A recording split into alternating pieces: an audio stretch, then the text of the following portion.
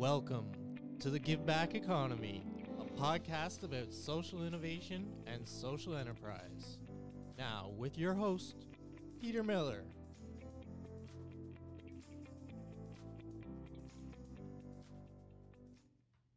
And today we're going to talk to Bronte Dundas, and more about her in just a minute. She is employed in a place where I now reside called AMICA, and we'll get into that in just a minute. First of all, Bronte, welcome. Thank you, Peter. I'm very happy to be here, and I know we've been looking to get this done for the past, month or so, so I'm happy that we could finally get this. Okay, Bronte, let's start with your academic background. Where did you go to school, post-secondary?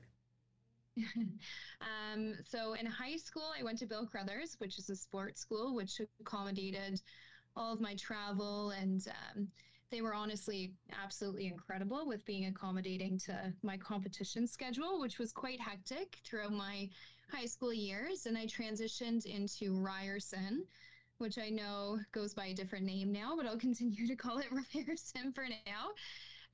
So I did a Bachelor of Arts there, and then transitioned to Laurentian, where I completed a Bachelor of Science, double major in gerontology and psych.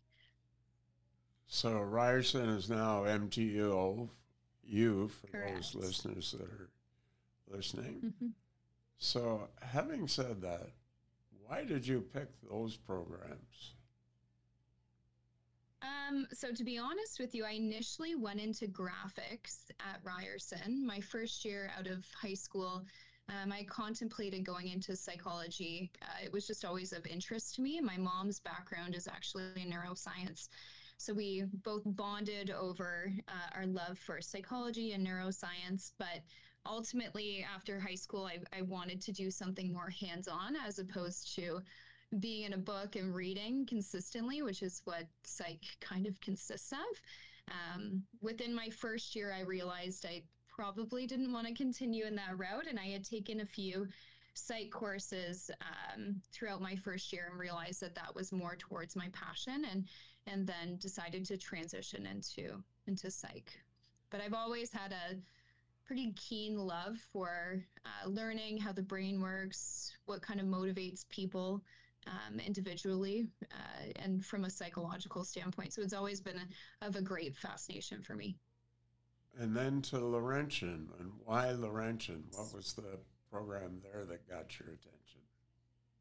So it was all online. That was what caught my attention, because I was on Team Canada at the time, traveling around the world, and it was really hard, almost impossible to actually be in class and attend class in person. And they had offered a full online degree, which was unique comparative to any other university, which was incredibly helpful for me to focus on my sports. I was training 3 times a day at that time and traveling almost bi-monthly to different countries. And so to try and do that accompanied with school would be near impossible. Well, let's get into the second aspect of your life, Sure. which is sports. And you and I share a really passion for sports. Mm-hmm. So take me through the steps in your competitive process in sports. Sure. Well, I'll start, I'll backdate prior to me. So my family, I come from a long line of professional athletes. So my grandfather, my dad's father, played in the CFL for quite a long time, played AAA baseball as well, and was quite an athlete. And that transitioned and got passed along to my dad, who played professional hockey. He played on the Leafs and had a contract there, and then transitioned into something quite different. And when we were being raised, both my brother, sister, and I were all put into sports at quite a young age. At 2, we were all put into swimming, skating, and gymnastics. And I just took a natural liking to gymnastics and was quite good at it, and got put into a national gymnastics school at the age of 4, and I kind of stuck in it ever since. Hold on, age 4? Yes, yeah. Gymnastics starts at quite a young age, so you kind of have to be behind the 8 ball at at a very, very young age. And it's a lifelong sport for sure. And you peak at around age 14. So your younger years and your developmental years are quite important. You can't just all of a sudden start gymnastics at 13 or 12, like what most other kids do, and expect to go far in it. It's a sport where you have to start very young and stick with it for a lot of years. But the retiring age is a lot lower. So you can't sustain the sport for a long period of time. So my wife's granddaughter is spending 8 hours a week in gymnastics. Yeah. And, Yeah. Spending a lot of time. Okay, Yeah, so now you get into this academy. So you're at 4. You did something after that. What happened next? So I stayed at that gymnastics academy, and I ended up transitioning from gymnastics, which is vault, bars, beam, and floor. I had quite a few injuries. I was riddled with injuries, to say the least. And I decided that I would transition to a different sport that was less impactful on your body, your joints. And that's when I transitioned to trampoline, which I stayed in and was on Team Canada. My first Worlds would have been when I was 14, and I went to St. Petersburg, Russia. And I stayed in that until 2021 was my last competition. 2021? Yep. Wow. That was my, so Two- it was two a recent years ago. transition. Yeah. 2 years ago. Yes. So where did you compete 2 years ago? So unfortunately, it was still like strict COVID rules. So it was within Canada, and we were obviously abiding by the rules set out by the Canadian government. But professional athletes and then athletes training for the Olympics were allowed to train and compete within a facility. And so I trained and competed within a facility in Richmond Hill during those 2 years of COVID. I did have quite a big injury, which I would say propelled my retirement. I fell back in at the beginning of 2020 and broke my foot in 9 places and was unable to walk for about 5 to 6 months. And I wanted to come back to one more competition and then decide to retire on my own merits, as opposed to having an injury force me to retire. So that was my motivation behind wanting to compete until 2021. Okay, before we leave your family, Yes. talk about what your father does, which is kind of interesting. Sure. So my father's initial background, he obviously played hockey at a professional level and had quite an interesting story, I would say. He went from one spectrum to another and became actually a pastor for a couple of years and served on leadership at a church, and then transitioned into business with a fellow church member of ours and sold a few of his businesses, and now serves as vice president for World Vision. Well, you better explain World Vision in case some of our listeners don't know. Sure. So it's a nonprofit organization, and they're quite well known, and it does couple my dad's kind of philanthropy background with our religious background. It kind of combines the two together. And again, you do need to have some sort of a business understanding to run a nonprofit organization as such, as I'm sure you would know, Peter, with all that you've done. So it just seemed like the perfect fit for him. He wanted to move out of specific business and more into something that was rooted in our faith and in our background. And this seemed to be the best opportunity of the both combined. Well, Bronte, what does World Vision do except take money in? So they take money in. They serve different individuals in developing countries. And for example, my dad just recently went out to Africa and helped to support and get money to raise for them to build different wells, help support their education, to get them through school. So they do kind of a wide variety of different things across the board. But I would say mainly they're responsible, or their goal is to raise money to help developing countries in different facets where maybe they're not achieving what we would say the bare minimum would be within their kind of life. Yeah. Okay, let's turn to a third aspect Sure. that makes up Bronte, and that's your cultural background. Talk about that a bit. Sure. So, Peter, I know you and I kind of mutually bonded. I did a presentation at AMICA, which was something that was new to me. Speaking about my background is something that is a newer thing that I've come to start doing. Just because you get nervous, to give everyone context, I have an Indigenous background. I'm Métis through my dad's side of the family, and then status card holder with the Métis citizenship of Ontario. And I was not reluctant.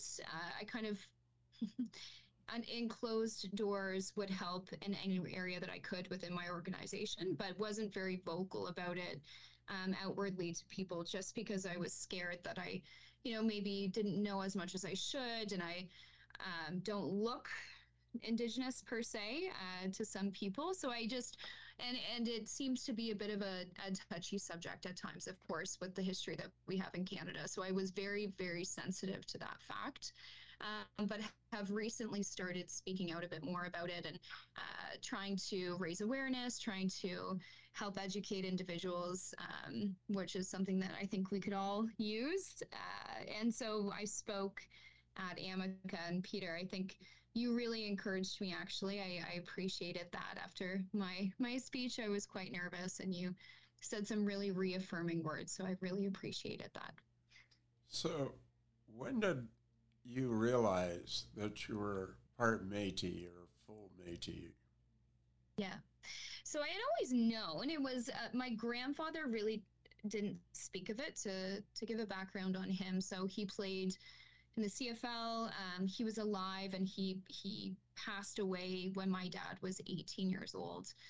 And I won't go into kind of the depths of that, but let's just say his upbringing had quite an impact on him losing his life. And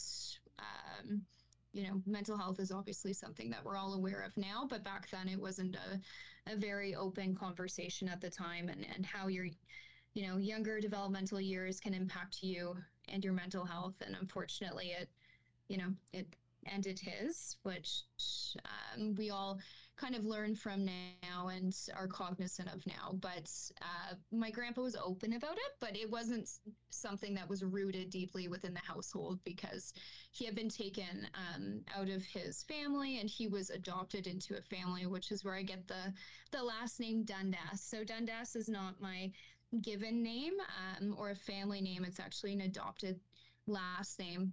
In the family that adopted my grandfather, he served as their farmhand on their farm, and moved as soon as he could when he was about 13, and really got into sports. And sports was how he was able to break away from that family and create a life for himself, which is why sports are so meaningful to me, not just based on my accolades and what I've been able to accomplish, but because it really changed the trajectory of my family. And so he wasn't as outspoken about it as one probably would be, but my dad had always known. And when I would say probably grade 4, when you start learning about Indigenous history in school, I started asking my dad more and more and more, and that kind of propelled me to wanting to learn as much as I could about my background.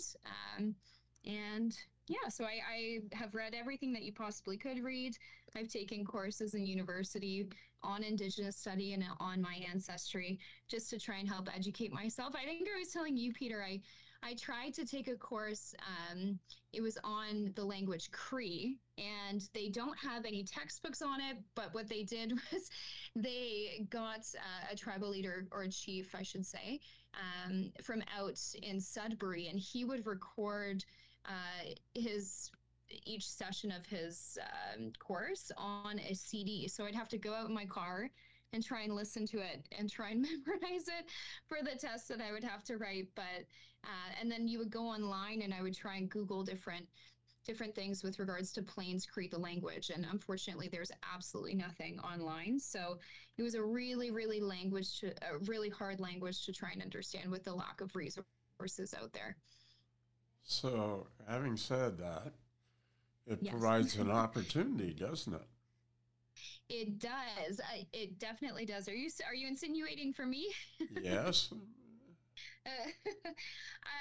Yeah, I mean, I feel like I'm more comfortable in the sport facet, or even in like the geropsychology facet of, you know, helping and volunteering. I don't know if the language aspect would be something I would be qualified to do nor good at. No, but you may be able to write something. Sure. Yeah, most definitely. I never say no to anything. So Because I co-wrote a book, and there's no reason why you couldn't co-write a book. that is definitely true. You know what? This is what I mean. You were reaffirming after my speech, and you're reaffirming and motivating now. So I appreciate it. Okay. So, for those listeners who don't know anything about AMICA, I want you to talk briefly about AMICA and what your job is at this particular location. Sure. So AMICA is a retirement home. It is a bit unique compared to, I think most people have this stereotype in their mind of what a retirement home is and what it looks like. And I would say AMICA kind of smashes that and goes against what the stereotypes would be. So our goal when an individual does move into our building is to restore them, to try and give them therapy, to try and make them better than, you know, how they walked in. And that is our goal within care. And I do oversee the care department. So all of the care that occurs in the building is within my domain and my management. Which is not an easy task at times. There are quite a few team members that I manage and over 100 or so residents within the building. So it does become challenging at times. But again, AMICA's care model is very, very different compared to different retirement homes. I think the biggest selling point, I would say, or the biggest positive in my personal opinion, is the aging in place. So when an individual moves into our building, they live in one suite, whether it's independent or assisted living, and they can go through all of the ups and downs that are normally associated with aging, whether it's a fall that then they require care for, I don't know, a month, 2 months, 2 years, however long it may be. They don't have to be displaced from their home that they've set roots in. So that is the biggest thing I would say to me, that is the big differentiator. Most retirement homes, you move in and you're there up until a certain point of care, and that once you hit that level of care, the building can no longer sustain support for you, and you have to move to a different place. So again, that's why I'm wholehearted their model, and the way that they go about providing care is, again, vastly unique compared to other places, I would say. So, with this varied background, where's Bronte 3 years from today? It's a very good question. Something I've actually been asking myself quite frequently. So I'm grappling between wanting to move into more of the operations side, as opposed to staying in the care side of things, which would be moving into an operations role. And I think ideally, eventually, I would want to be a general manager, is what I've said for since my hire date about 3 years ago was my ultimate goal. I love the operations side, and fortunately within my job, I do oversee all the budgeting, all of the labor expenses within care. And so it's a lot of numbers, and I actually surprisingly enjoy that quite a bit. But like you said, with my educational background, I get nervous or hesitant to want to leave care, because I do have like a good background for it, and I can see the difference that's being made in the building and in people's lives. And I have a hard time leaving that and moving into the number side where you're not people facing anymore. What about going into a head office position? Maybe. I mean, it truly is up to AMICA and wherever they see me best fit. Again, I wholeheartedly believe in the company, and I've watched them develop other individuals. And AMICA's big thing within our company, because we are a people industry, they serve their people within employment as well. And they really do build people and educate them and grow them and try and lead them in directions that they feel like are best fit. And based off of the employer's perspective, and then based off of their management and leadership perspective, where they see them going. And um, again, they've been amazing to me, and I can only say amazing things about the company. And wherever they see me in 3 years, I probably would align with where they see me, I would say. What about professional development? Is there any professional development support? Most definitely. So they have a program, it's called Emerging Leaders. So what they do is all the way from like the very base of employment at AMICA, they look at individuals, and the managers are actually highly encouraged, if not it's part of our job, but to look at individuals that we're managing and see different leadership perspectives and see different, I don't know, areas of growth and opportunity. And it is on us to lead them and grow them. And we provide stretch assignments for them. And the goal is to eventually work yourself out of your job, right? You want to get to the point where you've trained so many different individuals and you've grown so many different people and given them stretch assignments so that they can come and do a better job than you when you eventually transition to a different position. That's when you know that you've done well, but you're also not left kind of to your own merit to do that on your own. There are quite a few different resources within our company that they give to you, and they help to encourage you and to help guide you in that management role, to help guide someone else. Because sometimes you get stuck and you're like, I don't know what I should do with this individual. They're amazing in 9 out of these 10 areas. How do I help grow them in this one area? And that's where I look to head office, where I look to different leadership, to my GM, Emily, and she gives me phenomenal advice in different areas to help then the next person that I am training and growing. So, for listeners, Bronte supports and works and leads personal support workers. Correct. And one of the resources that's available for those personal support workers is a college that I taught at, Seneca College, where Correct. they run a program there. Yes. But having said that, okay, on a personal basis, does it matter where you would live in Canada? So to be honest with you, I'm quite close with my family. My family is very tight knit. I have an older sister who's married with 3 kids. She has 3 kids under 4, and then I have a brother who just moved out, unfortunately, to Dallas for his master's and doctorate. So he'll be out there for 4 years. But my whole family is based up in Stouffville, and I would have a really hard time leaving them just because of how close we are, and we're all very heavily immersed in one another's lives. So I think that would be a really challenging thing to leave them. But again, it depends on the opportunity that presents itself, and if it made sense, and where I'm going in my career or life, or where my family is in their lives. So I think there would be a whole bunch of different factors that would play into a decision to leave where my immediate family is. Especially if you got married and had 3 kids, like your sister. Right. That would make a difference. So it would make a very big difference. And then also my significant other, my husband's, perspective and his personal feelings would, I'm sure, play into whatever decision I would make as well. Well, yeah.